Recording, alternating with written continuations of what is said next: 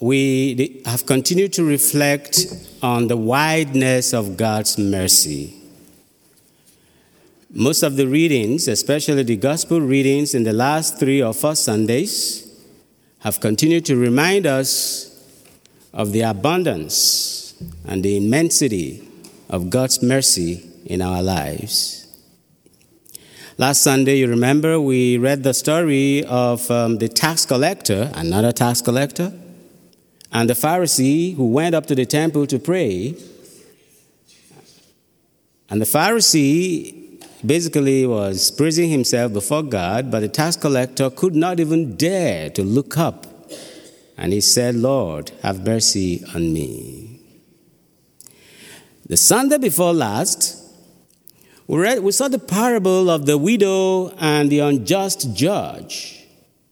The widow who kept coming and going and persistently asking for justice.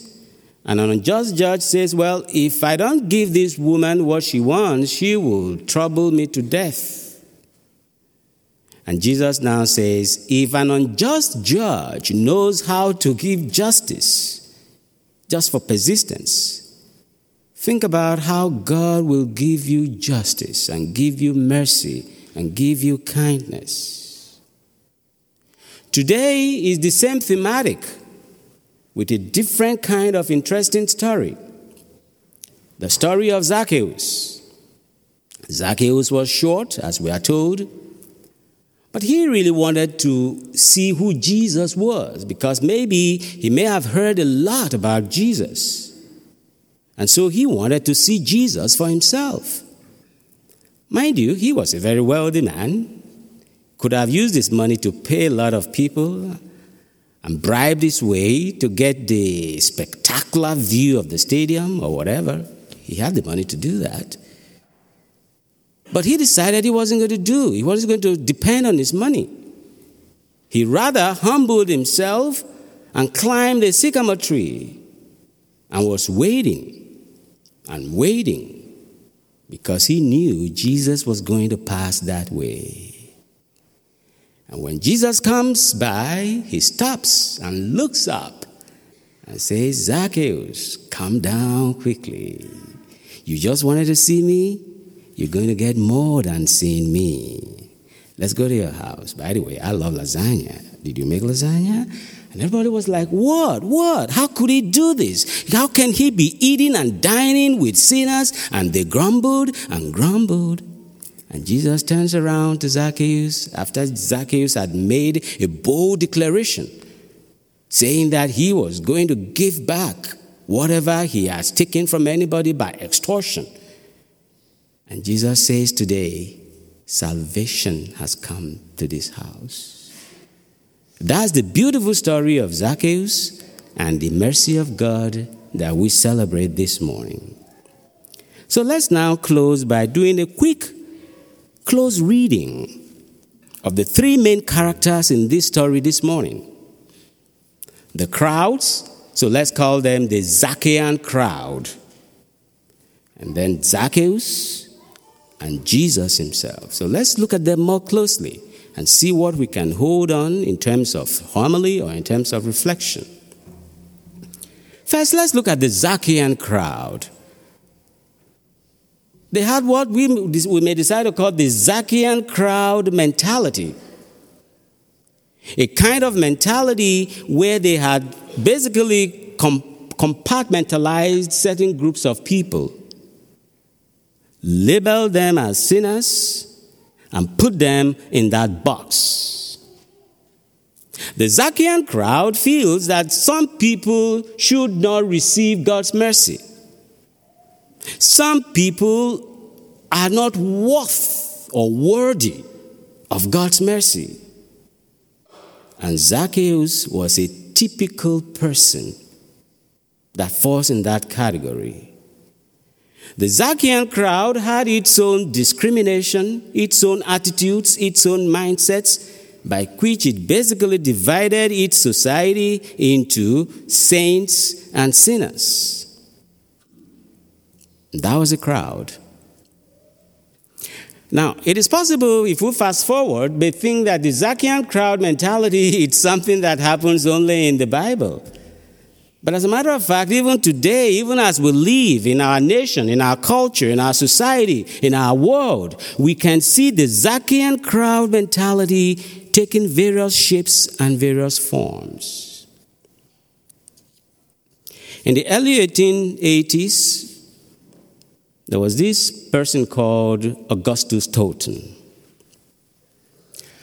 And Augustus Tolton was born into slavery in Missouri. And as the story goes, somehow the parents, who were slaves, escaped to Illinois. And that was where they started a new life. And for some reason, Tolton got interested in the Catholic Church and started coming to church. But the church wasn't ready to welcome somebody that looked like him. And so the priest at the time, Father McGee, as the story goes, kind of took an interest in this black ex-slave trying to come to church.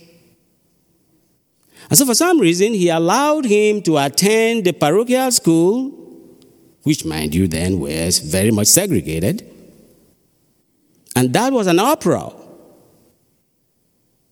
And so he eventually permitted him to come in because Tolton was a young man working in the factories, but he allowed him, as the priest, to come to school whenever he had the time and go to the factory and work and make some money. Eventually, Tolton somehow wanted to become a priest. Wanted to become a priest. You wanted to become a priest. Are you kidding? And guess what? Not one Catholic seminary accepted him at the time. Not one. And all the Catholic seminaries rejected his application. But Father McGee saw some potentials in him and started pleading with people and raised some money and silently, basically smuggled him out of this country to Rome. And that was where he studied theology and studied for the priesthood. And he came back, God ordained, and he became the first black Catholic priest in America. But even after his ordination, his ministry was rejected. Not a lot of parishes were ready to accept him. But he had to swim against the culture of the time. He had to swim against the discrimination of the time. In 2019, Pope Francis raised him now to venerable. So hopefully in a few years, he might be canonized as the first black priest in America. He had the grit and did not let the discrimination of the culture and the society at the time hold him back from answering what he felt was an inner call to the priesthood. He was rejected. He was pushed aside. He was thought incapable of crossing the aisle of this altar.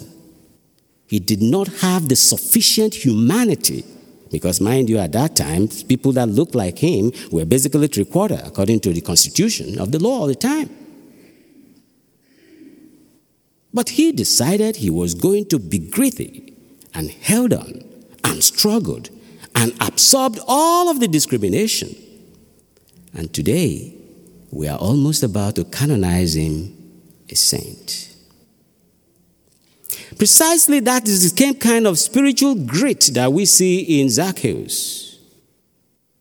That he did not let the discrimination of his culture, he did not let the stereotypes and the prejudice of his culture hold him back. And he decided he was going to see Jesus. And so here are three things that when we look at Zacchaeus very closely, that I think we can learn from. His grit, his readiness to hold steadfast, regardless of all the barriers, the cultural barriers, the social barriers. He was greedy, ready to hold on. And he had the humility. He was very wealthy.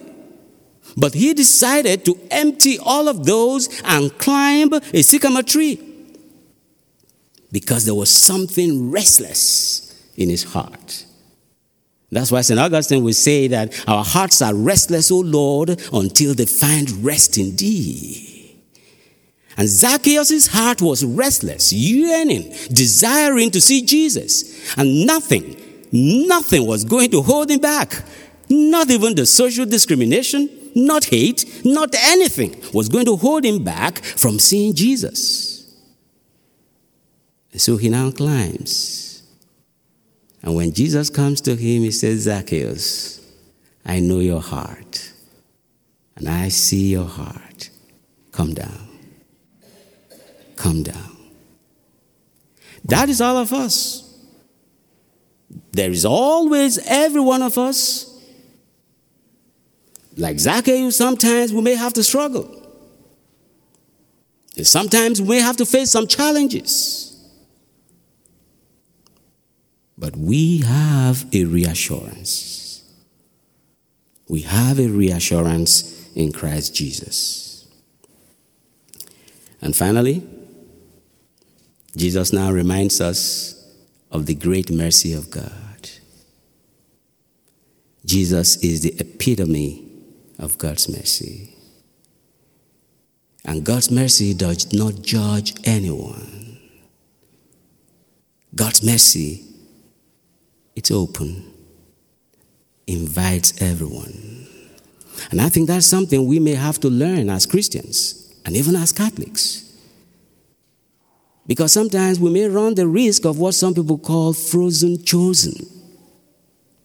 And as we engage our politics, we engage our society, and we get into all the culture war and culture fighting, sometimes we may run the risk of being the frozen chosen.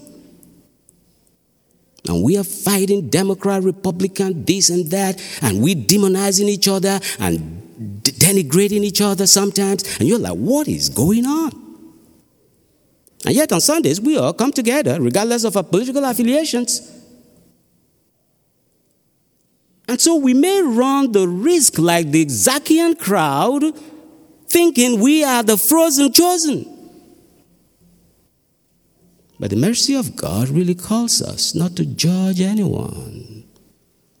We may condemn the sin, but we have no right to sit in judgment over anybody. Because there is indeed a wideness in God's mercy. And that's what we celebrate this morning. So what's the takeaway? Jesus is passing this way this morning in the Eucharist. Just like he passed through the way along Jericho, he passes the way of our lives every day. And like Zacchaeus, we may have our physical challenges.